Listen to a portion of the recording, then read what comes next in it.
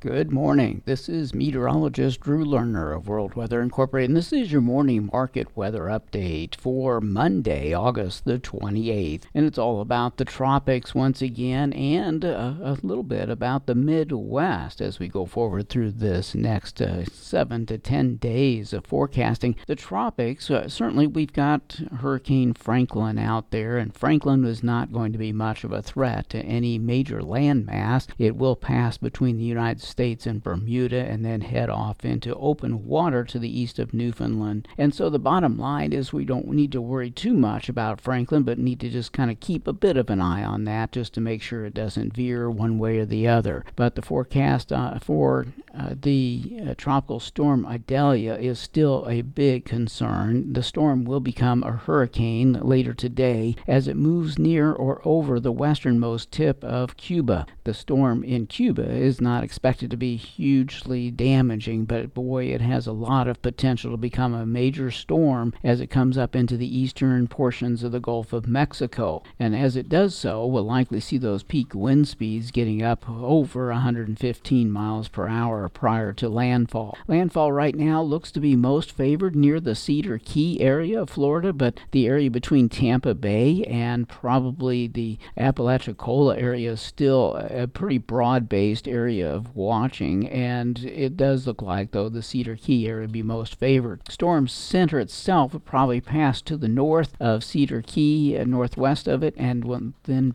push off towards Lake City, Florida, and then up to St. George, Georgia, and also to Brunswick, Georgia. That's the path that will take place. That'll be a Wednesday-Thursday event. The storm is expected to bring a formidable amount of damage to the coastal areas of northern Florida's peninsula in particular, and so we'll be watching very closely. At this point in time, with the way the path is officially forecast by the National Hurricane Center, there may not be that much damage to cotton and other crops that are produced in southeastern Alabama, northwest Florida, or southwestern Georgia. It may be a pretty significant event, though, for some other crops that are produced across northern Florida and then up along the east coast, including eastern Georgia and more specifically the eastern portions of the Carolinas. So close watch of the system is certainly warranted. This event is going to also reinforce ridge building in the middle of the U.S., and for that reason we have another 10 to 12 days, if not a full 2 weeks, of dry biased weather in the middle of the country. That includes a big part of the U.S. Midwest. Now, I do believe the second week of the outlook is a little bit too dry, a little too warm, and future model runs may offer up a little bit of moisture, but 10 to 12 days worth of drying is likely to occur. The temperatures have cooled off nicely over the weekend and will continue mild today, but it will turn warmer again as we go forward through the week this week. The warmest weather relative to normal will occur late this week through all of next week, supposedly. The temperatures well above normal. Perhaps not quite as oppressively hot as what we saw last week, but it will get hot enough that without the moisture in the Midwest, crops are going to be further stressed, at least those that are most immature. The dry bias will likely perpetuate a lot of that stress. Now, keep in mind, it did rain over the weekend from southern Nebraska and northern Kansas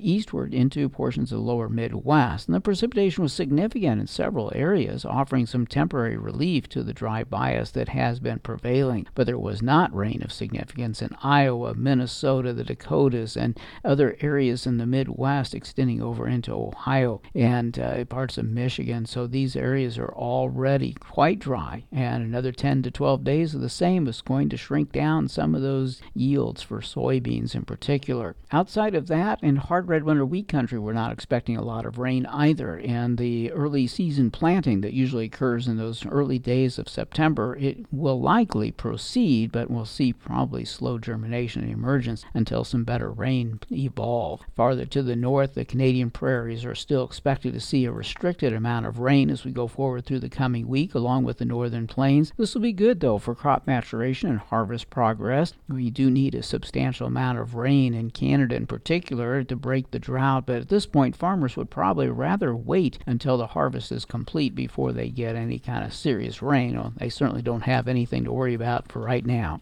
In Europe, we're still looking at an increase in precipitation across a fair amount of the continent, not so much in the west as it will be in the east. From the Alps to Poland and points eastward, we'll see quite a bit of rain. In contrast to that, though, eastern portions of Ukraine, Russia's southern region, and western Kazakhstan, north into the middle Volga River Basin area will be dry biased over the next 10 days, and temperatures will likely be warmer than normal there, too. It did cool down, like in the U.S., briefly in parts of western Kazakhstan and portions of Russia's new lands over the last several days, but that process will be reversed later this week going into the weekend as they too fall back into an old familiar warm and dry biased pattern. And in India, we're still looking at a notable dry issue for the northwest. This includes Gujarat, Rajasthan, and southern two-thirds of Pakistan. Little to no rain will occur in those areas as we go forward through the next 10 days at least, if not full 2 weeks. There's also a restricted amount of rain that is predicted to occur in northern Maharashtra, northwestern Madhya Pradesh, and some parts of both Punjab and Haryana. So all of this region is seeing a limited amount of precipitation. Now, some of these areas have managed to keep their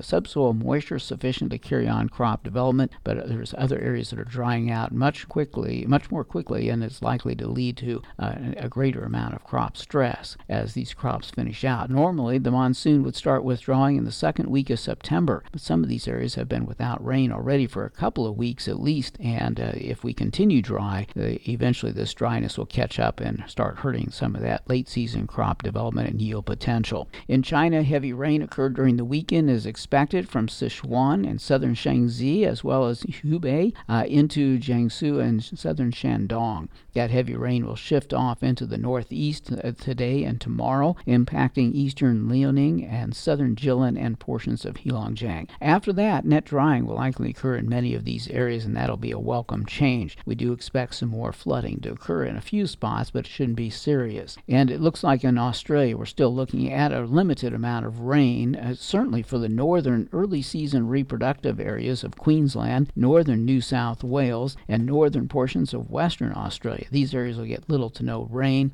and we expect to see a warm bias. Nothing excessively hot, but warm enough to keep the evaporation rates running strong. And so the early season planting progress is going to, for spring crops, could be impacted, but that doesn't happen right away. It's really all about the winter crops that are going to be reproducing, and they need a substantial amount of rain. So Queensland and northern New South Wales and northern Western Australia need to be closely monitored. Southern Australia is not getting a lot of rain either, but it's a lot cooler there, and they are getting some light precipitation periodically to maintain a generally favorable crop environment. That's pretty much it this morning, although Argentina is still expecting to see a little bit of rain later this week in the west. That will be welcome Friday into Saturday, but there will be a possible follow-up event late next week. I can't get too excited about it quite yet, so we'll have to wait and see as we get closer to the event. These precipitation events will be welcome, but not necessarily drought-busting events. This is meteorologist Drew Lerner.